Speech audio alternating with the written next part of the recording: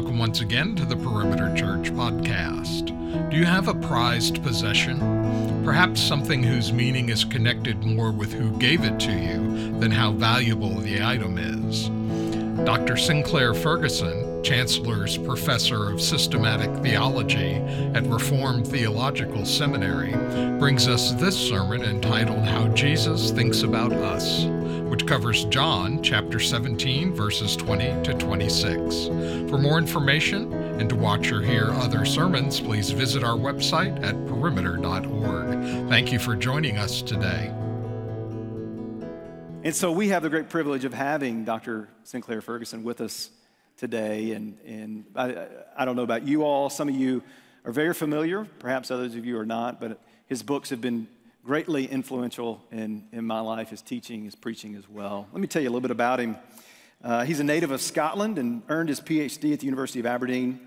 He was minister of two churches in Scotland before he came to the States and served for many years as the senior pastor minister of First Presbyterian Church in Columbia, South Carolina. And in addition, for many years, he was professor of systematic theology at Westminster Seminary in Philadelphia and at Redeemer Seminary in Dallas. And now he serves as the Ligonier Ministries teaching fellow and the Chancellor's Professor of Systematic Theology at Reformed Theological Seminary. And currently, for the last decade, he has been serving as the honorary evening preacher at St. Peter's Free Church of Scotland there in Dundee. And I'm not sure who our brother is, who is the pastor of that church, but to have Dr. Ferguson preaching on Sunday evenings, man, wow, if that were here at Perimeter, I'd be showing up every Sunday night saying, teach me, brother. All right. He and his wife, Dorothy, have been blessed with 3 sons and a daughter and 11 grandchildren. So great. So as Dr. Ferguson comes, I'm going to pray for him. We have such a treat in store for us as we get to hear the word taught from him this morning. Father, thank you for Dr. Ferguson. We pray your blessings over him. Pray that you would anoint him. Even as we prayed a moment ago, we pray again, oh God, would you give us hearts that are soft, receptive. Open our eyes, give us ears to hear. Lord, what a wonderful passage we're looking at. Would you use it powerfully in these minutes ahead unto your glory and for our good? And we pray in Jesus' name. Amen. Would you welcome Dr. Ferguson? Thank you.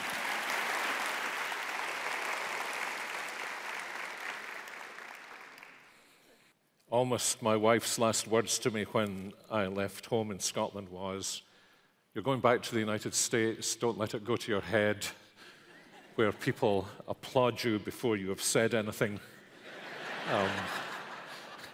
and where there are these super kind introductions that make you feel at the end, this would be a great time to die,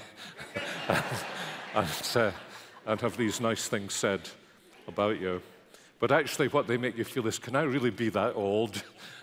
So it's a delight to be with you. I'm very grateful for these words of welcome, which have been personal as well as public. And I want us to turn in our Bibles, in whatever form they are, to this 17th chapter of John's Gospel. And the passage that we're going to look at is there on the screen. It's the third section of a triad of elements in the prayer of our Lord Jesus on the evening of his crucifixion.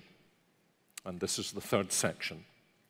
Father, he prays, I do not ask for these only, but also for those who will believe in me through their word.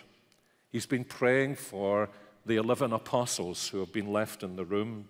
Judas has just left to betray him, and now he's praying for others.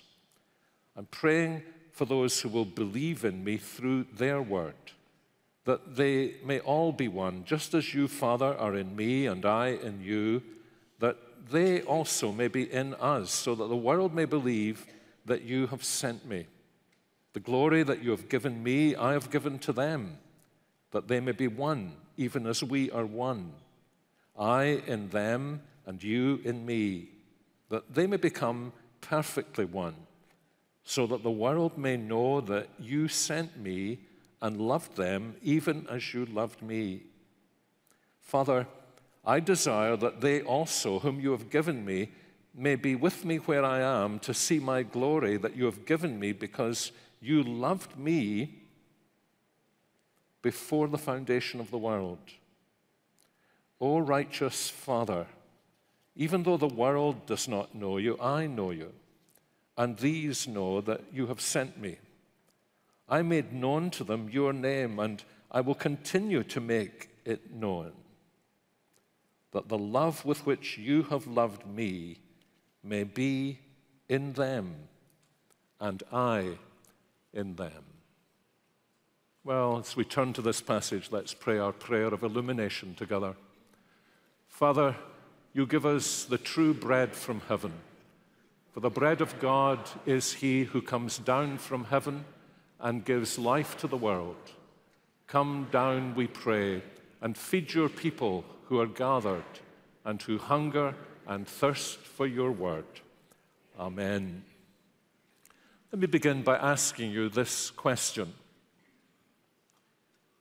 What does it feel like to be asked the question, what does Jesus Christ think about you? What does Jesus Christ think about you? My guess is that there are two very common but very different responses to that. One is the response that is probably more instinctive to somebody who isn't really a Christian. And that response is to think in terms, in a kind of horizontal way, that apparently 90% of people think that they're better than average drivers of their automobiles, that I am as good as the next man, so I have a kind of entitlement for Jesus to think well about me. But there's usually something about that response that is very defensive. At home in Scotland, when a politician doesn't like a question they've been asked, the verbal signal of their distaste for it is that the first word out of their mouth is, "Look." And they don't realize they're giving this signal that somehow or another this question has penetrated somewhere they are not willing for the other person to go. And I think that is often true of Christians. The very name of Jesus is a kind of threat to them. They haven't reached the standards, but they defend themselves because they have a right not only to life, liberty, and the pursuit of happiness, but they have a right to heaven. And it's such an indication that they haven't really begun to understand the gospel.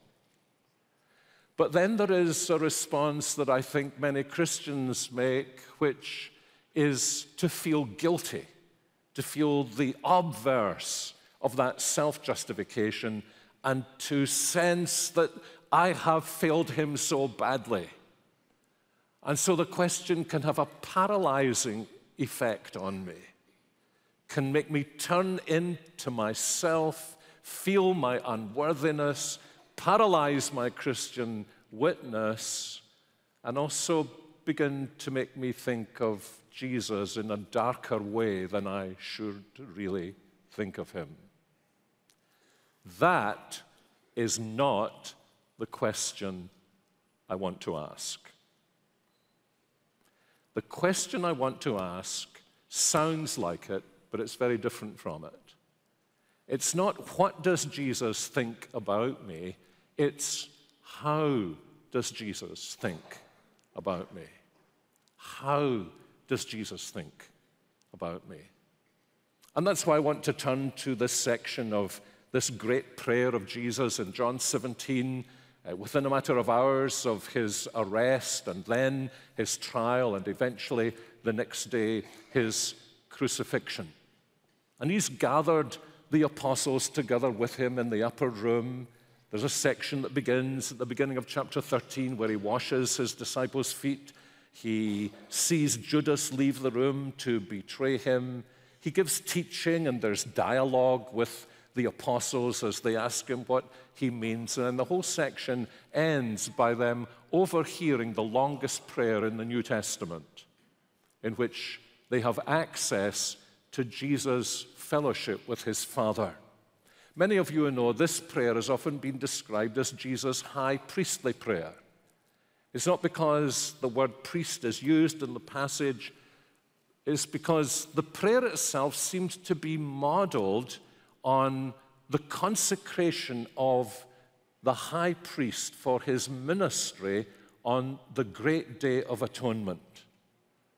And when you look back to the regulations that governed the high priest's ministry, this was the one day of the year he went into the nearest presence of God, the holiest place of all, the place in the temple where only one man once a year was permitted to enter into the place where, in a sense, they believed God's very heart dwelt towards his people, and to make a sacrifice for their sins. And as he consecrated himself, he went through a ritual that the Old Testament tells us was like a series of concentric circles. First of all, he consecrated himself to the Lord, and he made a sacrifice for himself. And then he interceded for his fellow priests and for his own family. And then the third of these circles was when, as high priest, he represented all of God's people and gathered all of God's people, as it were, into his arms. As you remember, when he wore his priestly robes, he had the names of the tribes in jewels on his breastplate and the names of the tribes on the shoulders. Such a representation of his ministry to all the people. And we see exactly the same pattern in this passage.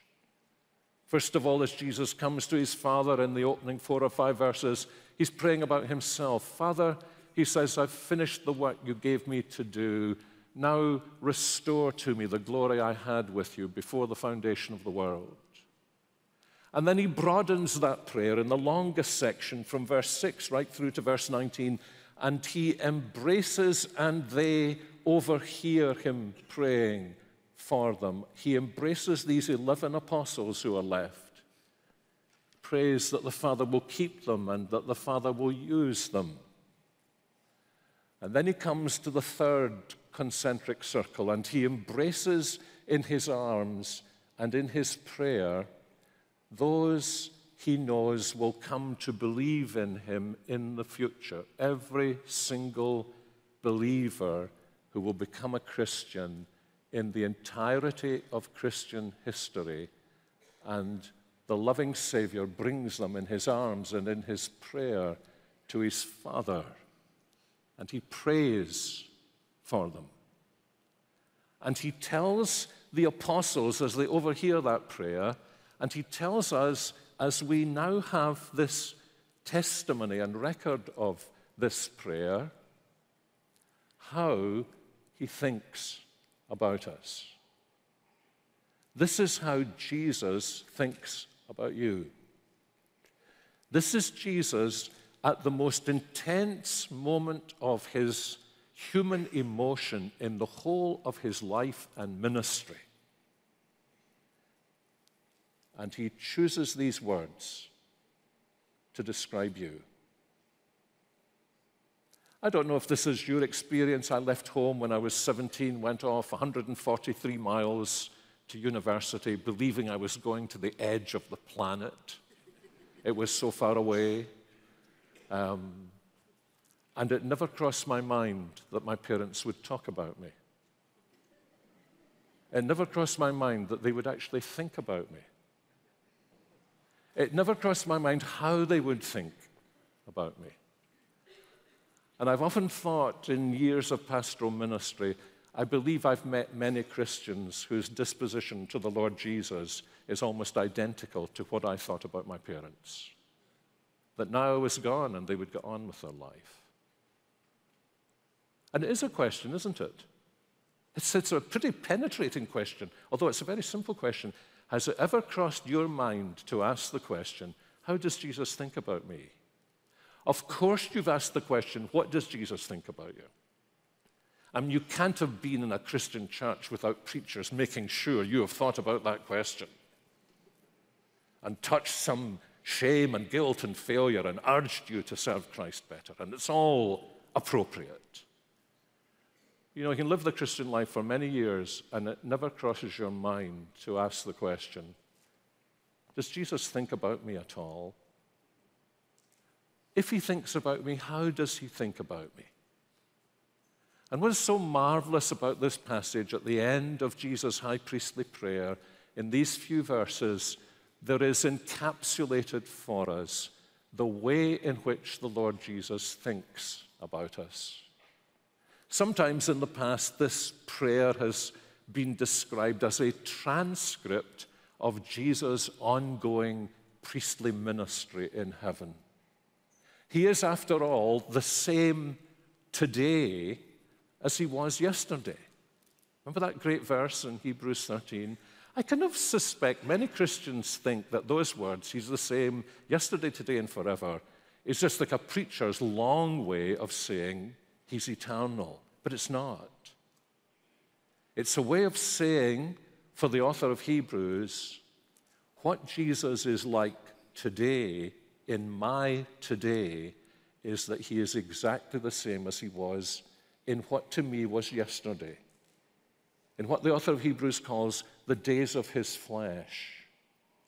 So when we read the transcript of this prayer of Jesus, praying for those who come to trust in him, we can be absolutely sure that if this is what he was like in our yesterday, 2,000 years ago, he is the same today. His heart towards us is not changed. And I think it's maybe significant that this comes at the end of the longest prayer in the New Testament, and it comes at the end of this very intimate moment when Jesus is with his disciples, when if we were able to catechize Jesus and say, Jesus, what is the most important way Jesus thinks about me? His answer would be in terms of these verses. And I want us to notice only two things about them. I think, to be honest, I mean more than two things, but there are two big things I want us to notice about them, although there are many more things to learn. The first is the answer to the question, how does Jesus describe me? You notice in these verses, he basically describes me in two ways. He says, I'm praying for those who will come to believe in me through their word. That is, through the word of the apostles. That's how he thinks about us, as those who have come to believe in him through the word of the apostles. Now, my eyesight isn't what it used to be, and I can't see the faces right at the back of the room, but nobody in this room looks old enough to have heard an apostle preach. Certainly not one of these apostles. But he's not speaking about their preaching, is he? He's speaking about their word. So what is he talking about here? Those who come to believe in me through their word. And actually he understands, if you think about it, at the end of the day, nobody comes to believe in Jesus except through their word. We have no other access to who Jesus is and what Jesus was like apart from their word. And it's interesting, if you're familiar with these chapters, Jesus has already explained to them, not quite in so many words, but he's explained to them exactly what he means by this. He's said to them, when the Holy Spirit comes upon you, apostles, one of the things he will do is he will remind you of everything that I've said. And then he says, when he comes, he will also lead you into all truth. Now, I know many Christians take that very personally. He's promised me he will lead me into all truth. There is a secondary sense in which that may be true, but you were not in that room. He wasn't talking about you. He was talking about leading these apostles into the truth about him. And then he prays, when the Holy Spirit comes, he will show you the things to come. All that I've taught, the real truth about me, and the things that are to come. What does that sound as though it's a description of? It's a description of the right-hand side of your Bible. It's a description of the New Testament. Everything that Jesus taught in the Gospels and a few things elsewhere, the truth about Jesus that is expounded in the epistles and recorded in the Acts of the Apostles, and the things that are to come. They're in some of the letters and in the book of Revelation, however you interpret the book of Revelation. And when you think about it, as Jesus prays for those who will come to believe in him through their word, it surely is something that Christians ought to stop and think about. The amazing providence of God that has drawn a line from this room with 11 men left with Jesus all the way, let's say, today to Atlanta, Georgia. This prayer is being fulfilled even as I speak to you. This word has made its way from this little room through Jerusalem into the land, beyond the land to Samaria, to the ends of the earth, which, I hate to say this because it's so humbling for you, from Jesus' point of view is probably Atlanta, Georgia. For us, it's the center of the earth. Have you any idea how complicated that has been? There isn't a website in the world that traces your ancestry that could begin to handle the sheer complexity of the way this word of the apostles has eventually come to your doorstep, come to your life, confronted you in the life of a Christian who at first irritated you, and then through their lives you were maybe drawn to wonder what it was that made them so different, what made them tick, and you eventually discovered it was the things that Jesus had said. It was the truth about Jesus. It was the sure knowledge of his kingdom coming to consummation in the future. And it's a wonderful thing to do. It's a great thing to do at the beginning of a new year, actually, to reflect on the amazing providences of God in our lives that first of all led us to the truth as it is in Jesus, and to trust him and to love him. And to think that's how he thought about us then, and that's how he's been thinking about us now. I mean, I think about myself, a little boy meeting a Sunday school teacher who encouraged him to read the Bible for himself, and reading the Bible from the age of 9 right through to the age of 14, and I suppose as a little Pharisee thinking that's what it means to be a Christian, and then seeing what this looked like in the lives of those to whom the gospel had come and transformed, and realized that I was like the people in John's gospel to whom Jesus says, you search the scriptures because you think that's the way to eternal life, but you won't come to me to find life. And to think that all through the centuries, one person to another person to another person, it's as though this has been handed on until it was handed on to the man whose name, interestingly, was Jimmy Stewart, who turned me to the scriptures. And you've got that story too if you're a Christian. And Jesus has been thinking about you this way from the very beginning. We're those who believe in him through the word he gave to the apostles by the Spirit. But in a way, that's not quite the center. At the center lies something that drives that description. And it's the wonderful way in which he describes us and these apostles several times in this passage. From Jesus' point of view, if I can put it this way, the way Jesus loves to think about you is, you are someone his Father has given to him. If you know John's Gospel, that's language that's used in chapter 6. It's language that reappears in the Good Shepherd passage in John chapter 10. But the fascinating thing is that in this prayer, where one can sense Jesus' emotions have been expanded to their maximum, it occurs again and again and again. He uses it in verse 2. You're going to give eternal life to all whom you have given to me. Verse 6, they are the people you gave me out of the world. Again in verse 6, yours they were, and you gave them to me. And again in verse 7, you've given them to me. And again in verse 9, those whom you have given me. And again in verse 11, those you have given me. And again in verse 12, those you have given me. And again in verse 24, those you have given me. Don't you hope, those of you who think about dying, that when you are dying in the last days or hours of your life and the people you love most surround you, that you will be able to express, and maybe you fear you won't be able to do it, to be able to express in the best possible vocabulary that will linger with them forever how much they mean to you. And this for Jesus, this is the vocabulary that describes how much you mean to him if you're a Christian believer. What makes you valuable to him is not how valuable you are, but the fact that you have been given value to him because his Father gave you to him.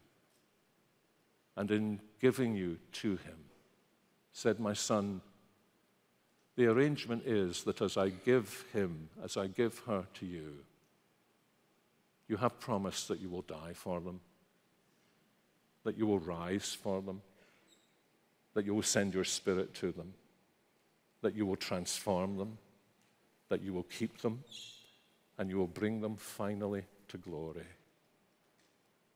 You ever think about yourself that way? I don't know about you, but I love the house we live in, but I could live in another house. For most of it, it's pretty incidental. Makes a difference if it's the house your parents gave to you. I think about the things that I value most. In most cases, it's not because they have much actual value. The reason I value them is because of the person who gave them to me. I think actually the most valuable thing I possess is a copy of the Geneva Bible. It's more than 400 years old, and it's probably worth money. But that's not why I value it. I value it because the widow of one of my elders, one of my friends in one of the churches I served in Scotland after he died, gave me his Geneva Bible. Louis would like you to have that. And I value it because Louis gave it to me.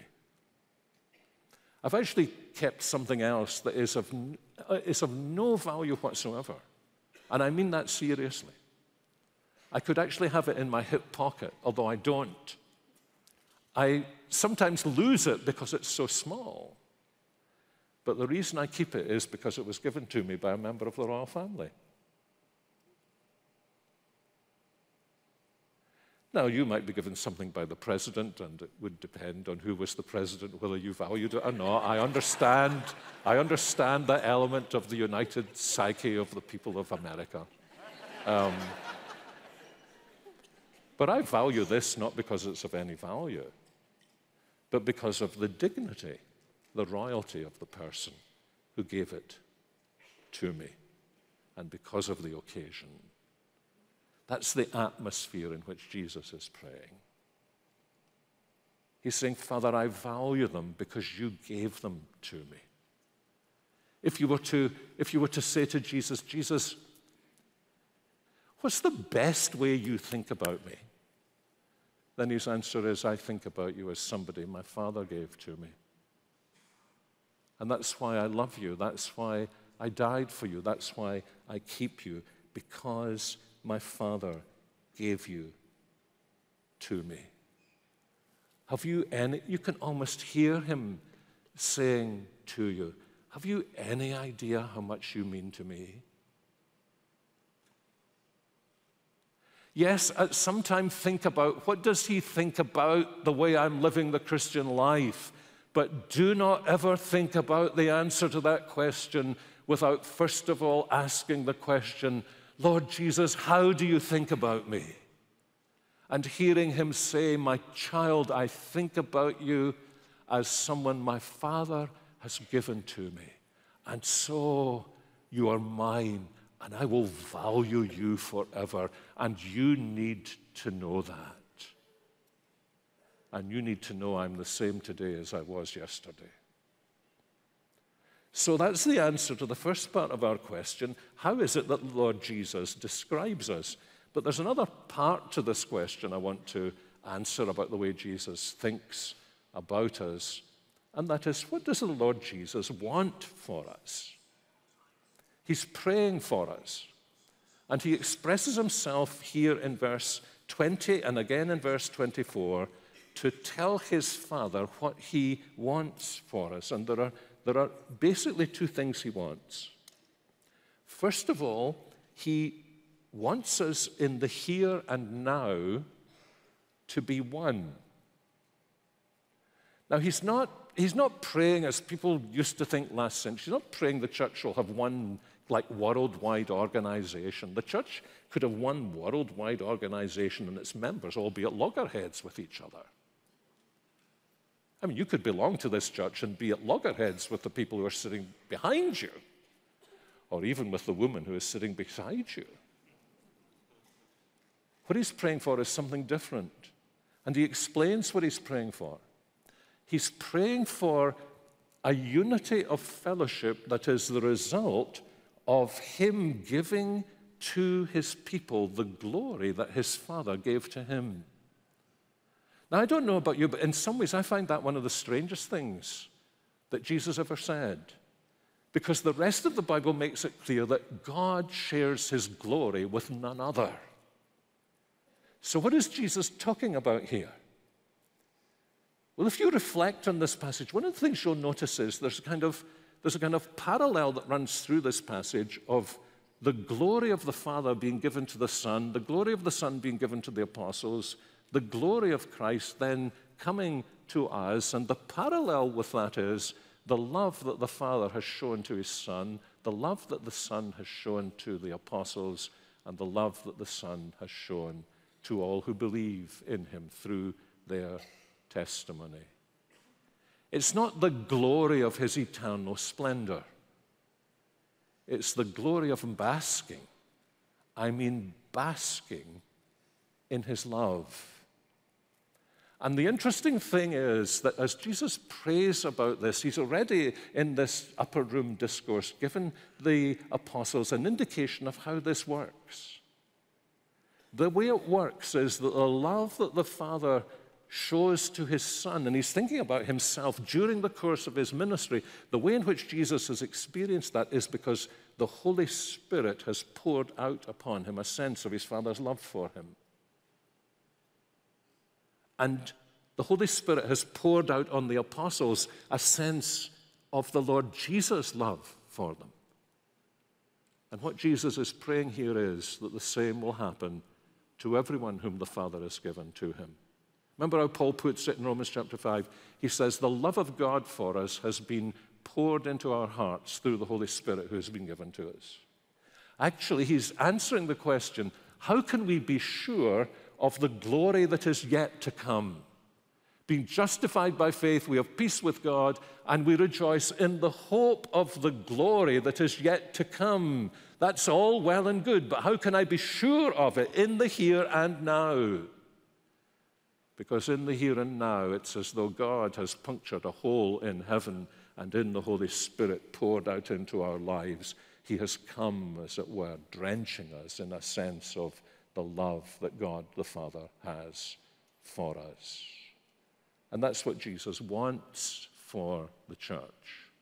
That the glory of the church is the experience of its members basking in the love of God the Father in Jesus Christ for them through the ministry of the Holy Spirit given to them. And Jesus has said earlier on in chapter 14, when he goes back to the Father, he's going to say to the Father, Father, give them the Holy Spirit you gave me. I find this one of the most thrilling things in Jesus' teaching.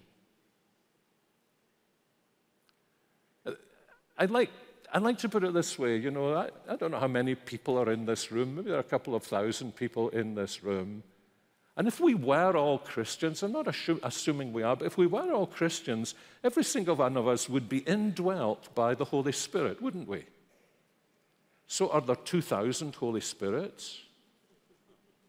Well, no. Well, maybe it works this way. The Lord Jesus was indwelt by the Holy Spirit, and we are indwelt by the Holy Spirit, so maybe there are two Holy Spirits. Well, no. Well, what does that shut us into? It shuts us into this, that every single man and woman, teenager, boy and girl in this room who has trusted in Jesus Christ is indwelt by one and the same, the identical Holy Spirit who for 33 years superintended the life of the Lord Jesus. And what he has done in coming into our hearts is to shed abroad in our hearts the love of the Heavenly Father that was manifested in the sacrifice of his beloved Son. And you know, in that simple principle, there is the cure-all for many of the problems that arise in the Christian church because of our difficulties with one another. Because what we see is what makes us different from each other. And we entirely lose sight of what we have in common. That each of us is indwelt by the Holy Spirit who pours into the hearts of Christians the love of the Lord Jesus. Can I ask you, when did you last think about the Christian that you see 20 yards away when you come to church on Sunday, and there's something in you that makes you want to turn around and go in the opposite direction? Because you know you're going to be there for the next half hour. Because they're maybe going to complain about something in the church, or they want to tell you about something they've done, or you just find them difficult. Or because they have a Scottish accent and you can't understand a word they say. It could be that. I know it could be that. But you know, when you think about a brother or sister who is indwelt by the Spirit of the Lord Jesus, who is someone the Father has given to his Son, and when that begins to permeate the life of a church, it turns a church into a rather wonderful family and gives that church an amazing testimony in this world. And that's actually what Jesus is ultimately praying about. In a sense, he's answering our question, Lord, how are we going to evangelize the non-Christian world? And it fascinates me that there's nothing in the New Testament that suggests we should go and ask non-Christians questions that will stimulate them to speak to us about what the Christian faith is. It's assumed in the New Testament that what they see in us as a church family will make them ask questions that say, maybe in not so many words, what is it that you've got that seems so like what life should be that we cannot find anywhere? And that's what he's praying for. In the here and now, that the Spirit will so transform these communities of the Lord Jesus Christ that there will be such a sense of their unity produced by a common delight in the marvels of his love shed abroad in our hearts, that it will actually be said about us, do you see these Christians in Perimeter Church or wherever church? Even in Scotland, have you noticed how they love one another? We don't find that anywhere else in the world. But he doesn't stop there, does he? He goes on to say, Father, this is ultimately what I want. I want them to be one in the here and now, but I want them to be with me in the there and then to see my glory. And this is a very interesting prayer. This is a prayer that's recorded only in John's Gospel. And it's very interesting that within an hour or at most two, Jesus will pray a very different prayer. And that different prayer in the Garden of Gethsemane is recorded in the other three Gospels, but this prayer isn't recorded in them. And yet when you've got these four Gospels, you understand that this prayer explains that prayer, and that prayer explains this prayer. He is able to say to his Father, Father, this is what I want. Because in an hour or so, he's going to go to his Father and say, Father, this is what I don't want. I do not want for a moment to feel that I have been abandoned by you. I cannot want to have to say, my God, why have you forsaken me? but it's because he was willing to do what he did not want to do that he's able to go to his Father and say to his Father, Father, this is what I want. I want them to be with me, to behold my glory. I've only a minute or so left, so hold your breath. Because I want to tell you 7 reasons why he wants this. And it won't take me, I think, any more than a minute. He wants you to be there because he wants you to see his glory because he knows you've seen his humiliation. You've seen his humiliation history. You've maybe seen his humiliation in the office in which you work. And he wants you to see his glory. He wants you to see his glory, secondly, because he wants you to see who he really is.